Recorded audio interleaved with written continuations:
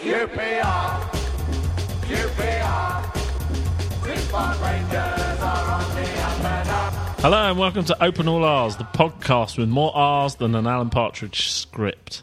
I'm David Fraser. I am in the studio tonight with three other QPR fans. We've got Paul Finney from Independent R's. Hello. We have Chris Mendes from TalkSport. Hello. And we have sports journalist Chris Charles. Hello. Journalist, you say?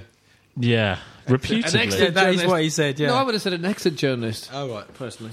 Thanks. So, do you know what? Can I tell you something?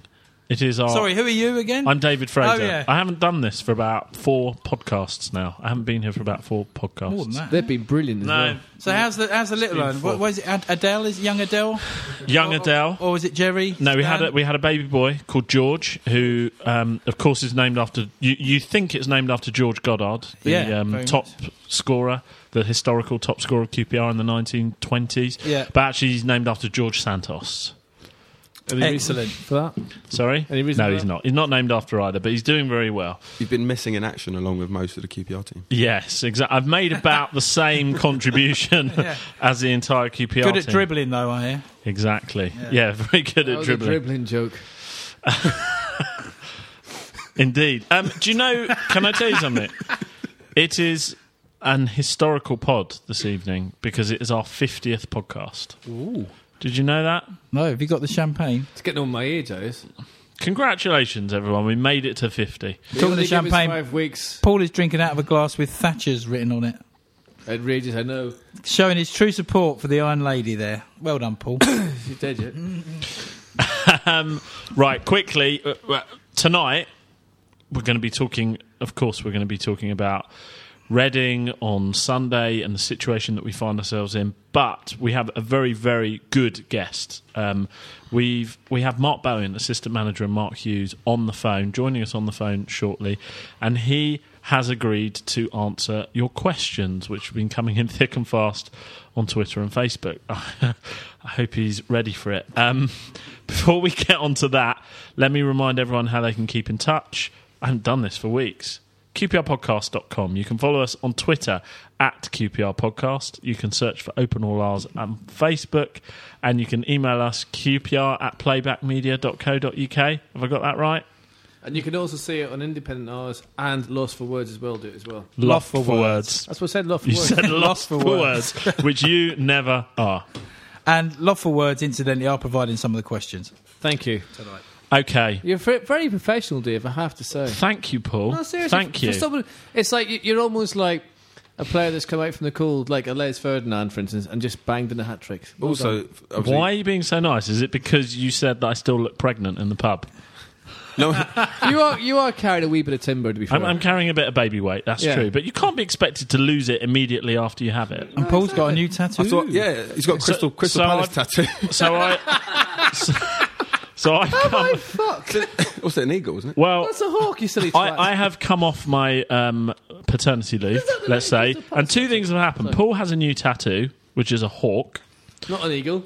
There is a difference. but it does look like the Crystal Palace It does not. sort of Obviously, emblem. loves Holloway, you know. It's fine. And Chris has a moustache. Not me.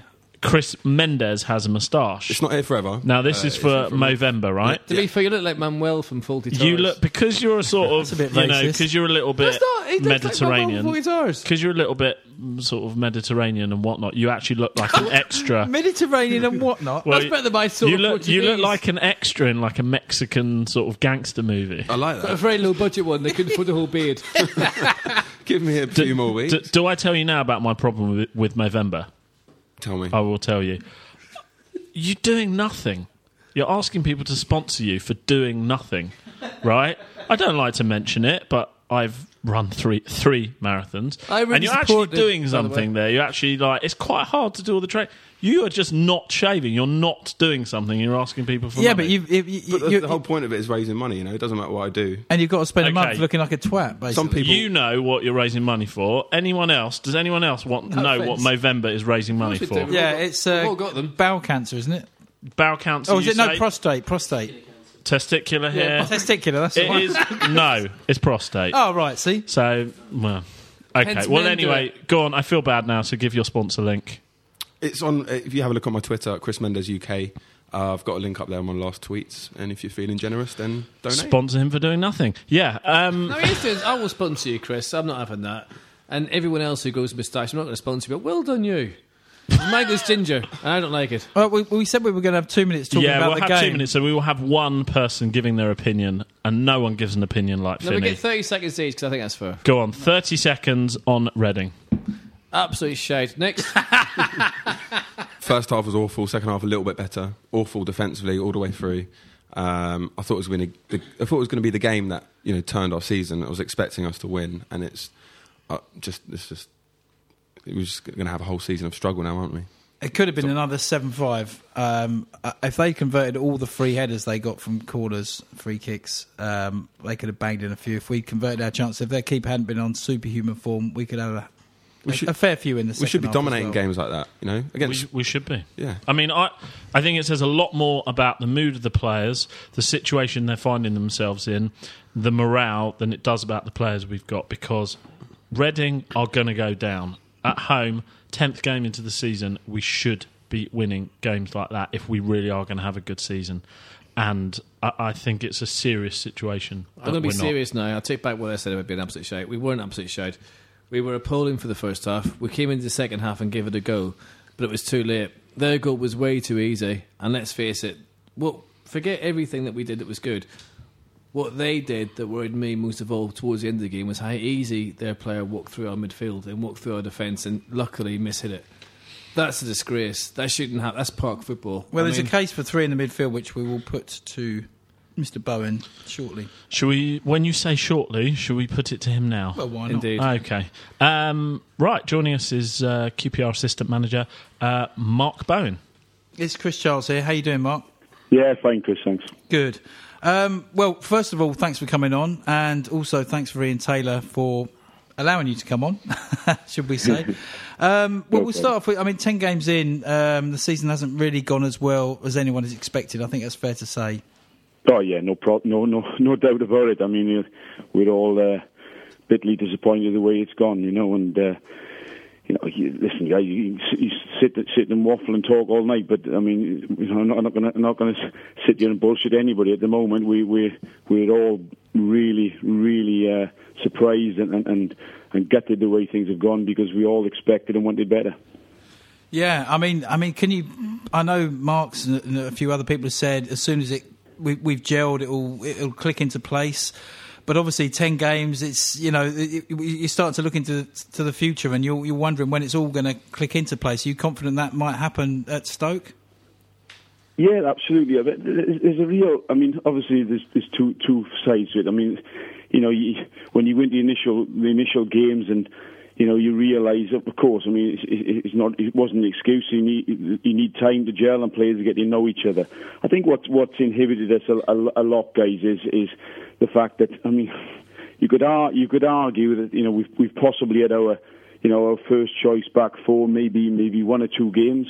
We've had players coming in and out all the time, and that affects you, because we pride ourselves on the work we do on the training ground a lot. You know what I mean? Getting a group established the way we want to play and we want to address things, and even going so far as today. I mean, with the situation we have, without sort of giving away too many secrets or whatever to any Stoke people listening to that. We've trained this morning, and we've got no Ryan Nelson on the training ground and no Aman Traore, because of the fact that they carry in injuries, they have to be rested, they can't go on the training ground and cover the yards, because we're almost wrapping them in cotton wool at times, ready for the game on the following Saturday.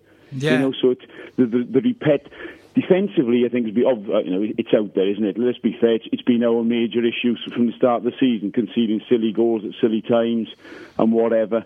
And that rectifies itself. One of the ways that rectifies itself is just through repetitive work on the training ground with your back four, putting them into situations that they'll encounter in games.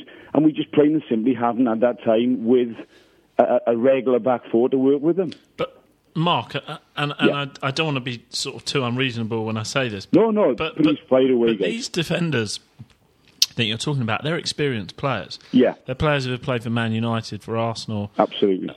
So I know what you're saying. They need to gel, but they should be able to deal with the situations that. Yeah, I mean, listen, again, yeah, I'll be careful to put right, what I said in terms of, when we go into games, we fully expecting the players that we've got on the pitch to deal with circumstances that arise at the time. Yeah, so again, I'm not.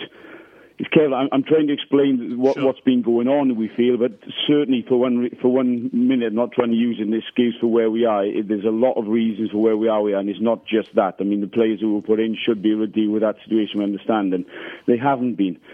I mean. When we came into the club in January, I was delighted with the way that the team last year coped with set plays. I don't think we could caught out many times at all from corners and free kicks at all. And I'm just sitting here tonight watching Manchester City play, and they get caught out with 2 corners in the first 10, 15 minutes, and that's with people like Vincent Kompany in there and et al. But. So we realise we've got to be better, and you don't know in terms of set plays. You spend all.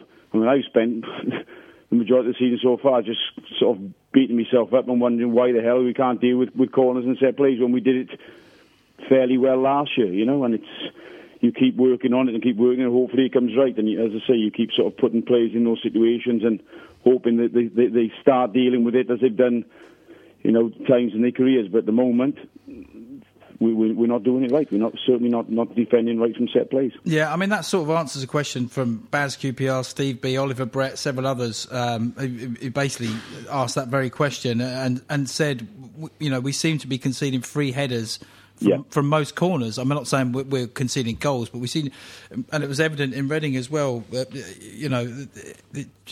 ball comes over and someone's unmarked in the box, they've got a decent chance. And I think, it sounds like you're as perplexed as the rest of us are. Well, it is. I mean, listen, I'll throw it back, throw it out there for anybody who's listening. I mean, what do you do when? I mean, leading up to the West Ham game, the Reading game, we've worked on the training ground for. I mean, I have to be fair. Before this current situation now, at the start of the season, we generally, myself and Eddie Nizveski and Mark, as a staff through our careers, we haven't spent a lot of time working on defensive set plays. You give the players the people they're supposed to mark. We've never marked zonally. We've always marked man to man.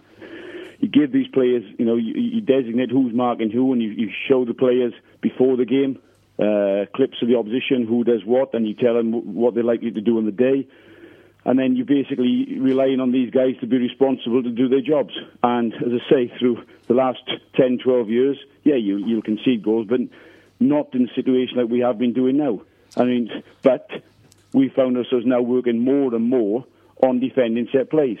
And as I was going to say, going into the West Ham game, going into the Reading game, we've spent 3-4 days in a row working through what we're doing set plays, what are their responsibilities, what you've got, what the man you're marking. You don't just mark on the first phase, you mark on the second phase, the third phase, and then literally you go into the game and players, individuals have been switching off and it's costing us goals. Now, I will say very quickly that possibly most teams in the league, when corners will come on, certain individuals switch off at certain times, and it just seems that we are getting punished for them at the moment. And that's the I suppose the life and the bane of a coach's life is you do all these things with him, and individuals at times are switching off, and they'll come in and they'll apologise and whatever, and that's why you can't stop working at it. You'll keep doing the same things, but is it just one of those things at the moment? For want of banging your head against a brick wall, you tend to say, well, we'll keep working at it, and hopefully the penny drops and the individual players come through the phase and start doing their jobs properly. Well, thank you for answering that, Mark, because a lot of people have asked about the set plays. Yeah, it's infuriating. I tell you, honestly, for a manager, for a coach, any goal that you can see as a set play, you'll just tear your hair out. I mean, I'm losing my head in lumps as it is, guys. Believe me, but and that's probably the reason why you don't sleep at night. And because those are the things. We say to our lads going into games. You play with all due respect to the likes of Reading and whatever. You say, guys, listen, our Reading. Are the team they're going to carve us open? Are they good enough to really, really hurt us in open play and carve us open? Well, yeah, they've got individuals that can do certain bits, but guys, let's not switch off at corners and set plays and give them an easy strike, an easy opportunity to score. Well, Christ almighty, we played Reading the other day, and every corner coming in our box, they were getting the first contact. And believe me, the last 2 days we've had meetings, we've sat down, we've let individuals know in uncertain terms that it's unacceptable. And again, all I can say is that they hold their hand up, they take it on board, and you keep working at it and making sure that they do it better next time. Mark, QPR Goddard has asked if you saw the West Brom Saints match yesterday. Yeah. And can you honestly say that QPR work as hard as a team off the ball as teams like West Brom? Well, again, I'm not going to sit here and try and dress things out. Absolutely not. Myself and Eddie Nizveski went to the game last night and watched it, and the work rate of West Brom, and certainly the likes of Shane Long, and that was, I mean, again, for a coach, and it was a joy to behold the work rate they put in. But, you know, it's, again, how do you, for me to answer that question, I would say, individual players have different traits, different strengths and weaknesses. You know, we've come from, you know, a situation where when we were Blackburn Rovers, we were regarded as having the fittest team in the league, bar none. You know, we would have other managers, coaches asking us what we did, wanting to come to our training, going to watch us train, to see what we did with players. So, you know, and I'm not trying to put up the barricades here, but I'm trying to say that, you know, it's not. If other teams look fitter or look to have a higher work rate, it's not really to do with possibly the way that we as a staff and a coaching team work in the players. It's down basically to the calibre of individuals come in. You know, you'll get players who maybe are more technical on the ball, who want to rather than run off the ball and do work off the ball, you know, to help their team, if you like. They always come towards the ball and want to have the ball to play, you know, and then it's less of a work rate if they're always looking for the ball to feed rather than running away and creating space for others, you know, little cameos like that. Yeah, no, I mean, a few. I know you can't say exactly that, but is there a suggestion? Some people are saying that some players maybe aren't working as hard as perhaps they could do, you know. And Jenny, guys, I mean, I don't think it's if there is, it's not because individuals basically don't want to work harder and anybody tries less harder than anybody else in a match. That certainly isn't something that's come to mind. You know, it's generally just the way that they are as players. You know, and again, it's things like that over the next, you know, coming years, months, years, that when they bed into the way we want to work and the way we want our teams to play, then you hope to bring more out of them, you know. But I certainly wouldn't point the figure individually in terms of actually it's compromising the team because they are not working as hard as somebody else. You know, we get all our fitness data back after games, and we trawl through it and we compare it to other teams, and it's just an interesting point, guys. I mean, when you look at actual, we get all these pro zone stats on things, on you know, individuals and the team as a whole, and it's the top teams. It's not so much the ground that you cover as a team or individual. It's more of the number of sprints, and the best teams have more sprinters, more high intensity runners in their team. You know, it's that sort of those sort of qualities that seems to differentiate between the average teams and the teams with the real quality is the actual speed, the sprints you do, and the high intensity runs you do. You know. I saw Marcus Paul Finnegan. Yeah, mate. One question I got for you, which is, did you read what Bobby Samora said during the week straight after the game? Yeah. Do you know where he's coming from in that? Because as a fan, that completely confused me. This was about him saying he doesn't. I've got to be honest, mate. We've known Bobby for a while. Uh-huh. Knew the way. I mean, again, we know what his likes and dislikes, and we it's not just possibly his ability. You look at any player you bring into the club, you try and do your homework, and you know as much about him as you can. All I'll say in that respect is that, and I've spoke to Bobby.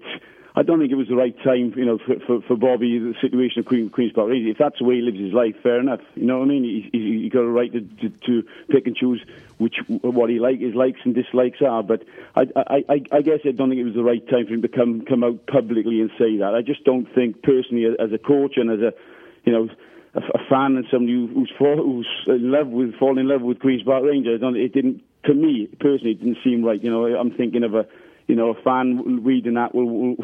It just didn't feel right. So it could have been set up by the journalists a wee bit as well. They didn't have to publish it, did they? Yeah, of course. And I've spoken to a journalist. I won't tell you his name, yesterday about different things. You have a chat about things, and the journalist said to me, "Well, Bobby did that interview basically 6 months ago." Yeah, well, It's back to Chris again here. I mean, I think with that, you can. I'm sort of going to defend Bobby a bit here because it's all about time. And if Drogba had said that after scoring the winning goal in the Champions League final last year, that none of that lot down the road would have given a toss. You know, I mean, it's because and like that doesn't surprise me. Did you have to mention Chelsea? I didn't say it by name, Paul. You just said it. But it's it's something and nothing. That you know. Yeah, it is. I mean, I stood up because again, I read the paper one, and my first sort of read, and I thought, oh, Bob, you don't have to say things like that now. Why say, you know, you're just making a rod for your own back, you know. But as I say, we talked about it.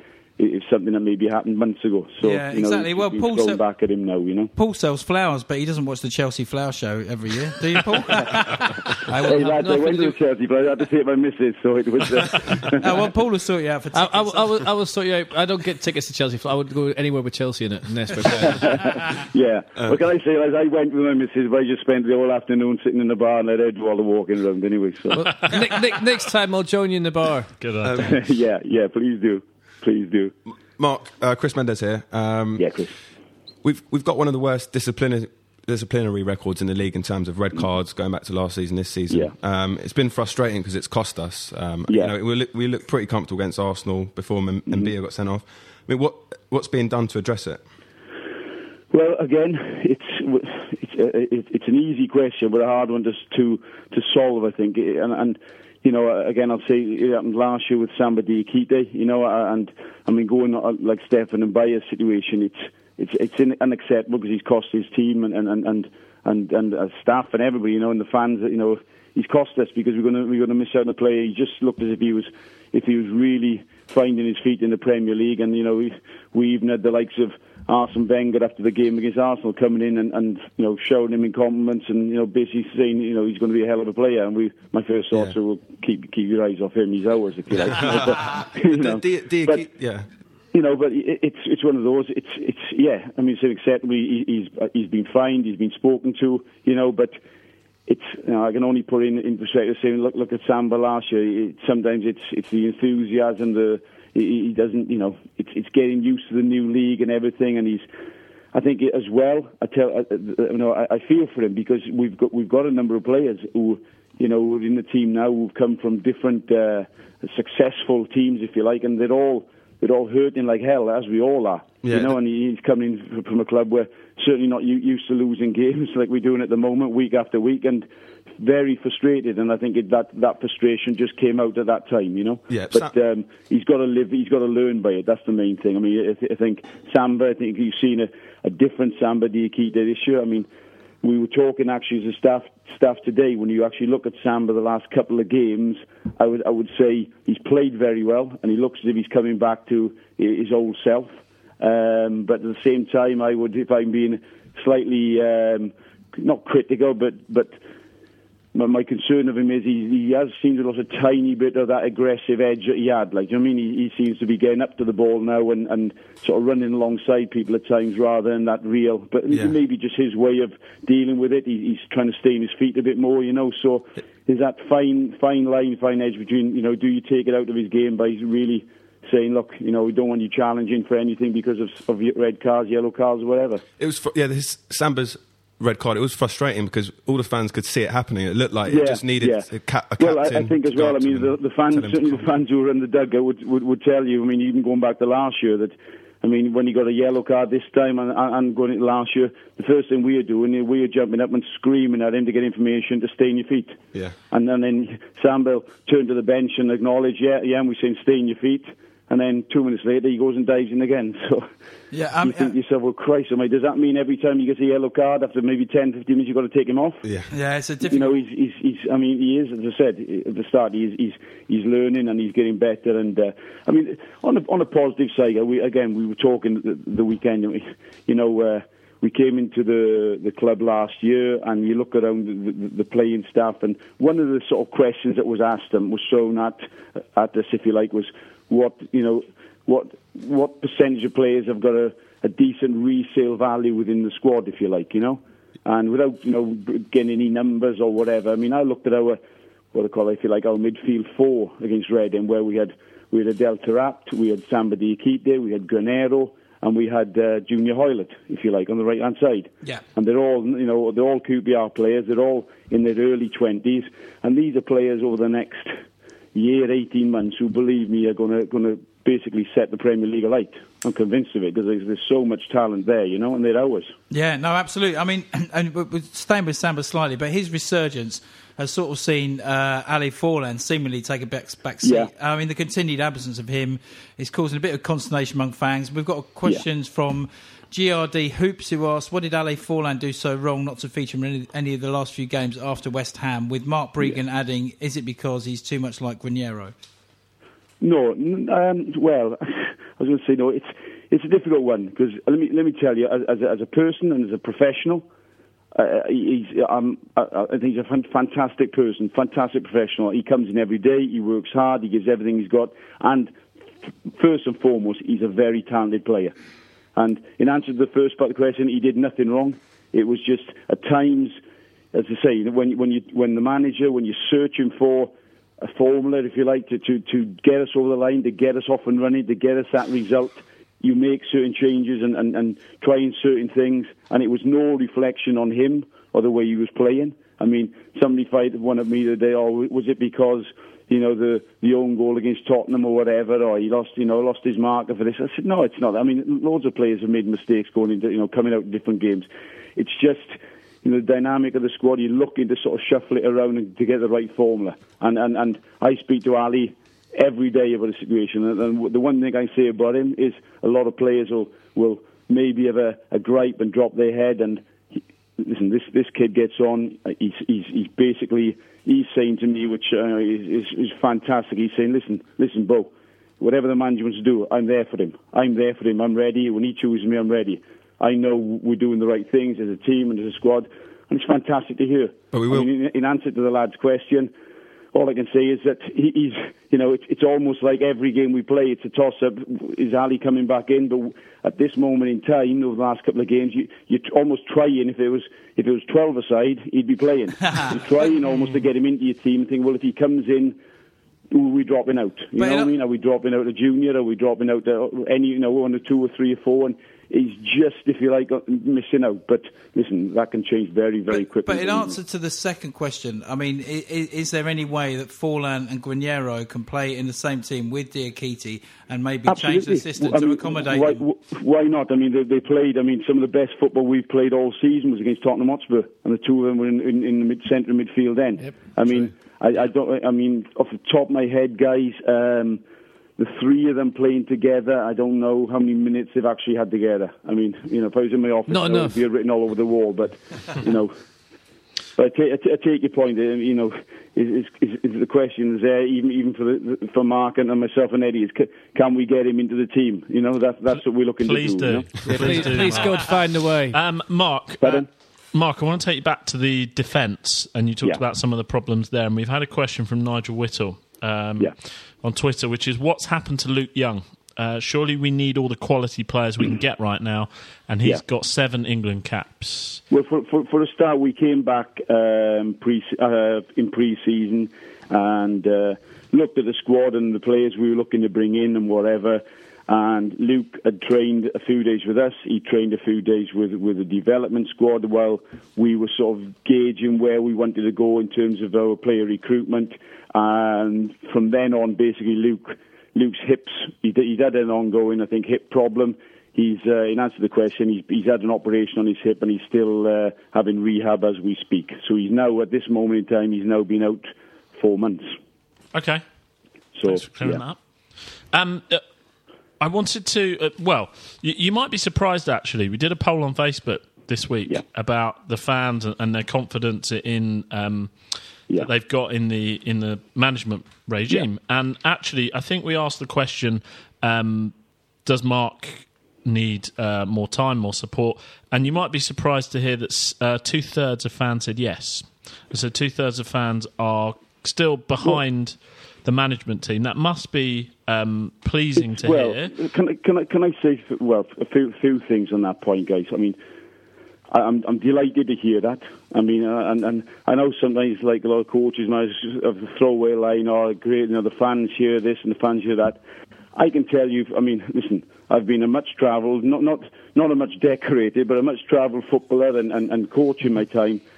And the group, the fan base that we have at Queen's Park Rangers, for me, incredible. I mean, the knowledge, if you like, of the football that they, you know, they're very quick to praise their team and to give them help, if you like. And never mind staff and Mark Hughes, the team I'm talking about here. Very quick to praise the team, very slow to pick holes in them, because I think they always seem to see what they're trying to do and believe and try and encourage. And for me, that's all you can ask of your fans. But Mark, so, having said that, if I can just go on, yeah, go for it. I'm glad they say it, guys, because I mean, listen.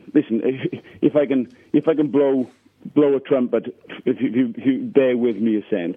People talk to me about, and you know, in the media, and you see things, and you keep hearing and this is a personal thing, strictly personal, okay, guys? The Harry Redknapp this and Harry Redknapp that. Well, the fact is, I mean, if you're looking at facts and situations, I mean, Harry Redknapp took over Southampton in 2005 as the big savior. He was going to save Southampton, and he took them down. And he comes into Tottenham. He does a good. And listen, I played under Harry. I know the way Harry works, and he was very good to me as a player. But when people say, well, you know, the first thing things go wrong, some people, if you like, in media say, well, get Harry in and get. And I look at the situation with Queen's Park Rangers at the moment, and I look at this is what I'm going to self-indulge. So bear with me, guys. Yeah, our situation. We've got a history of going into Blackburn Rovers. We took over Blackburn Rovers in September when they were second from bottom. And we kept them up that year. And for the next 4 years, we went into semi-finals of Cups and into European football. I think we finished 6th, 7th, 8th, whatever. And then we move on to Man City. And that's well documented. We inherited believe me, we entered a club that was going to spend money and we were all excited about it. We inherited a club that was, the infrastructure and everything behind it was quite shambolic at the time. Believe me, okay? Then we go to Fulham. We take over Fulham. When we went into Fulham, people said to us, why are you going to Fulham? You can't beat what Roy Hodgson did. He finished 12th in the league last year. He got to a European final. And we said, well, we want to give it a try, see what we can do. Well, we went into Fulham, and at Christmas time, we lost to West Ham at home, 3-1. And we got booed off the pitch, and everybody was screaming for Mark Hughes to leave. And we were, as I say, second or third from bottom. That year, we finished 8th. And there wasn't too many fans at the end of the season. And the last game of the season, we were 2-1 up against Arsenal with about 5 minutes to go. And if we won the game, we'd have finished 7th or 6th and got into Europe. And there wasn't too many fans screaming then that Mark Hughes is this and Mark Hughes is that, you know? Now, I think that what I will say, the common denominator through the clubs that we've been is, and this is genuine, that it has usually taken a good few months, if you like, to get our methods across and the way we play and what, you know, when we were at Blackburn, it took us 6 months. We were still hovering in the bottom 3 after six months, and you're wondering why we come to Blackburn and that gets turned around, you know. So it just seems that sort of scenario follows us around. Now, all right, people can turn around and say, well, you've been at Queen's Park Rangers longer than bloody 6 months. So what are you talking about? Well, I don't see it like that because we've got a totally different team coming into a new club, if you like, 12 players in our first team squad. So it does, guys, it really does take time for these players to get to know us, for us to get to know them, to get to know... I mean, I have no qualms, and Mark might shout me down here or totally disagree with me. At this stage, you do wonder... Somebody said, does Mark know his best team? And I said, well, no, he probably doesn't. And some of you guys might be raising an eyebrow there, but with the influx of players that we've had, and with the injuries and bits and pieces we've had, I mean, you talked about Ali Fowling, and has QPR got a starting 11, if you like? Because you may pull individuals in and out for the certain opposition that we're playing. You know, so all these little things combined, if you like, well, yeah, I'm going to stop rabbiting now, guys. I've indulged myself a bit. But, you know, all I'm trying to say is, I guess, well, like Tony says, we feel we are the best people for the job. And we've got the facts and the history and the CV behind us to prove it. Now, that doesn't stop us and every morning, well, hold on, you're bottom of the league at the moment. Well, one off, if you like. But we know with our history of the last 10, 12 years that this situation will change and we will be successful. Hi, Marcus Paul again. The one thing I will say is the backing from Tony Fernandes, what does that actually mean to the backroom staff? Because he has been outspoken of his backing has been on Twitter, everywhere, the programme, wherever you want to go. He's totally backing you. Yeah. He's been fantastic, mate. He really has, and that comes through. As I say, he's a guy that, I mean, when we came in here, I mean, we told he did his homework on us again, our history and what we've done. We have a good relationship with him. There's the lines of communication are fantastic in terms of. And listen, Tony. Let's put things right. I mean, Tony will come to us and come to Mark and in no shadow of doubt make his feelings known about certain things. If he feels are wrong or right or whatever, and the lines of communication there. And I guess I'm repeating myself that Tony looks at he talks to different people within the game. He looks at the history that we've got and whatever, and genuinely believes that the team that I've got here is the right one for the job because I know what they can do, and he's been fantastic for us, and it does help. I have to say is we work.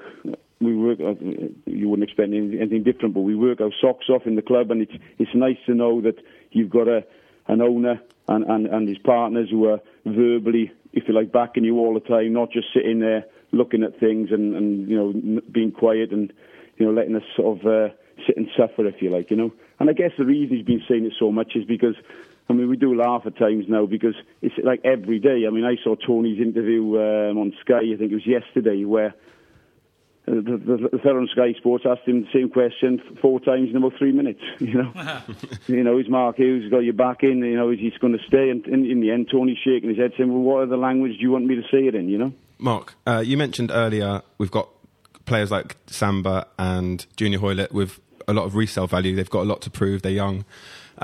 We've also got players probably on their last contract. Is it harder to motivate those players? Do you think that could be a problem? No, we haven't found that, mate. I think these.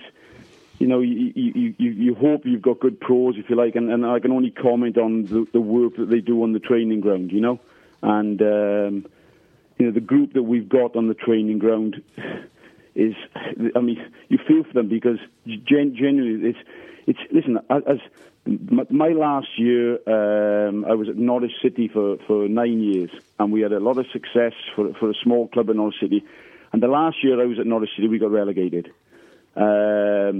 We'd sold a lot of our best players, if you like, good players. So anyway, cut a long story short, guys, we got relegated. And I at first hand, as a player, I saw what it's like to be in a relegation squad and team, and how players lose heart, and how you got to a stage where you were thinking, well, where's the next point coming from, and how are we going to win a game, and how are we going to score a goal, and all those things, And the first thing players, I've been with myself, players look for excuses. They look for people to blame. It's not me, it's him. It's not us, it's the manager, it's the coach.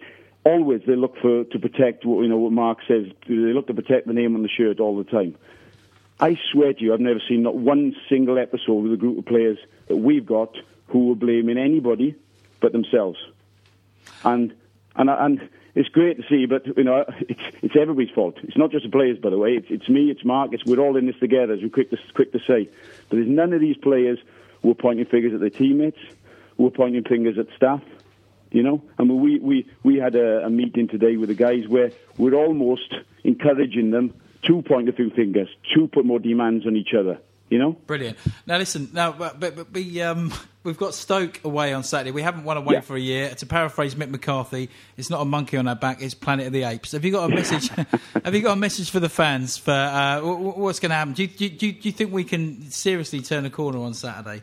Yeah, I mean, listen. All I say to the fans is, at the moment, I think the general feeling amongst the squad and everybody is the fact that what's costing us is our concentration, the way we're starting games. Now, that could have a little bit to do with a slight, we talked the lads today, in a confidence situation where sometimes it's easier for players, they start a game off, they go a goal down, and then there's nothing to lose, and then it's everybody wants the ball because we're a goal down and we raise the tempo, And we've got to be better at starting the game faster, at certainly defending better, corners, crosses, coming into our box, that goes without saying.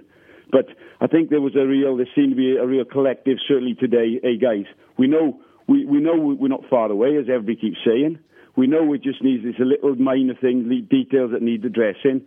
And hopefully, we prepare them right for Saturday in terms of what they're going to face with Stoke and what we come out with, and then you're hoping and you're thinking, right, we do our jobs properly. I said to Mark the other day, guys, Mark said to myself, I said to him, well, before the Arsenal game or coming out of the Arsenal game, I said, what are you looking for the next game? And meaning like, well, we won 3 points or whatever. And Mark said to me, well, he said, you know what I would like, Bo? He said, I would just like a game where we have nobody sent off, no bloody penalties, and no silly mistakes in the first 10 minutes. Okay. And a decent ref would help.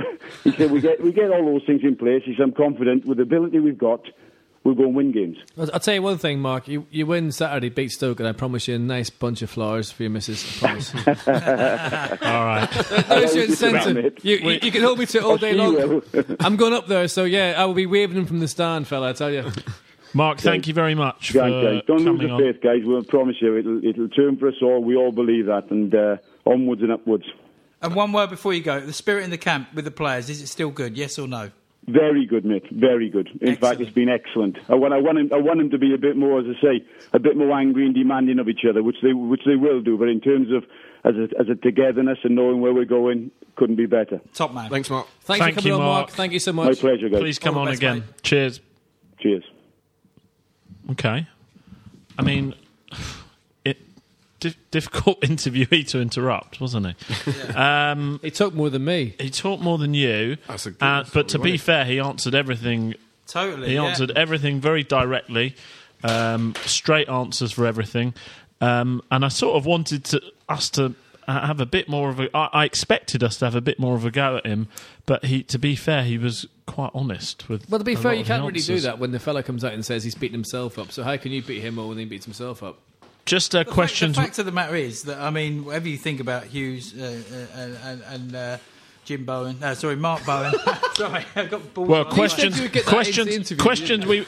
we would like to have asked him. Number one was from Chris Cork. Do you ever look at Mark Hughes and feel like you're wasting your life? Question number two, Mark Bowen, I loved your work in Take That. What's your favourite single? I see. Yeah. Mark Bowen, I wish I could think of how a was suitable hosting Bullseye? Right. And Paul, you didn't thank him for everything he's done for QPR. I thanked him for coming on. Yeah. Well, he'll be doing that in the next interview we have in April. We have a producer and an engineer looking like at what us you with said there, demon Chris, eyes, by the way. waiting for us to hurry up because we've massively overrun. Yeah. So should we Massively. make this the R's end and sort of give our reaction to Mark and any final thoughts for the weekend? First of all, we lost a player today, Ivor Power. Yeah. Yes. indeed. Powell. Yeah. That's what Ivor Powell. it's my accent, sorry. And you talk about guys that are come into football and after we asked about Bobby Smore and that, this fella worked up until he was 77, coaching players in Bath and whatever. And he never mentioned them. He played for QPR and he played for Wales. He just went there. He loved the game, and that's a big miss for QPR. So to his family and everyone else that may know him, it's a big loss for our club. And hopefully the club will do the right thing and have a minute's silence the next home game because they come along very slowly. These people. Chris?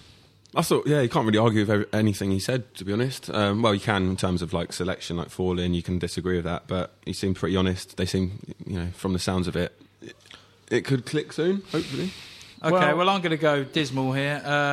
Only 3 clubs have avoided relegation from the Premier League after failing to win their first 10 matches of the Shut up, season. Chris. Don't even say it. Everton 1994-5 under Joe Raw, Blackburn Rovers under Roy Hodgson, Derby County under Jim Smith, Colin Todd and John Gregory. QPR under Mark Hughes. I think we're quite unique though, because of how much money there is in a club in football now.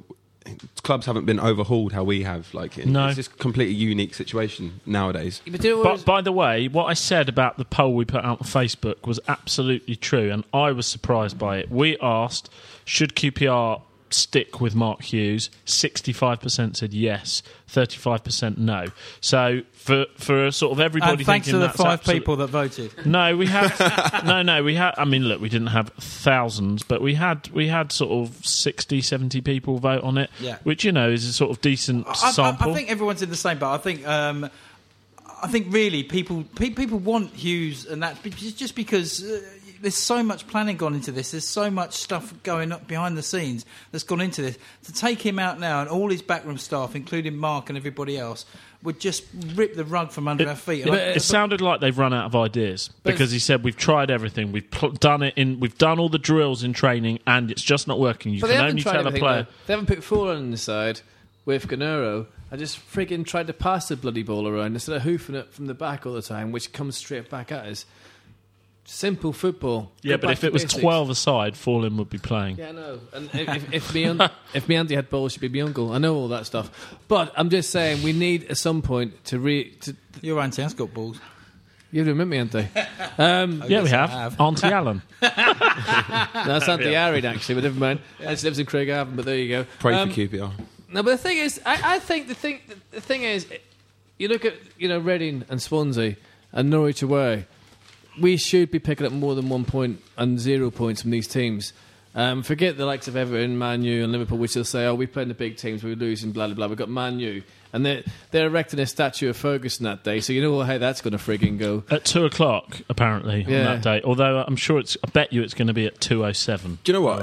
Honestly, they lost 3-2. They lost. Very good, Dave. Very good. They lost 3-2 at home to Blackburn on his 70th birthday. So. Well, the thing is, they could put him on defence and he could probably look quite well.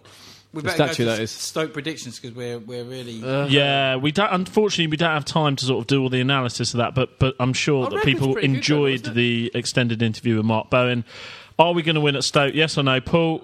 I think a draw, I'll be happy. That's not a yes or no. Chris is, are we going to win at Stoke? Chris Charles. Okay, well, the last time we won at home was against Stoke. The last time away we was won again. Well, we won. We won was against Stoke. So I think we're going to win against Stoke, and the away fans are going to be chanting, "Can we play every week?" Is the third person in this sequence going to understand what a yes or no question means? Chris Mendes, are we going to win at Stoke? Maybe. All right. Good night. Thank you for listening to Open All Ours QPR podcast.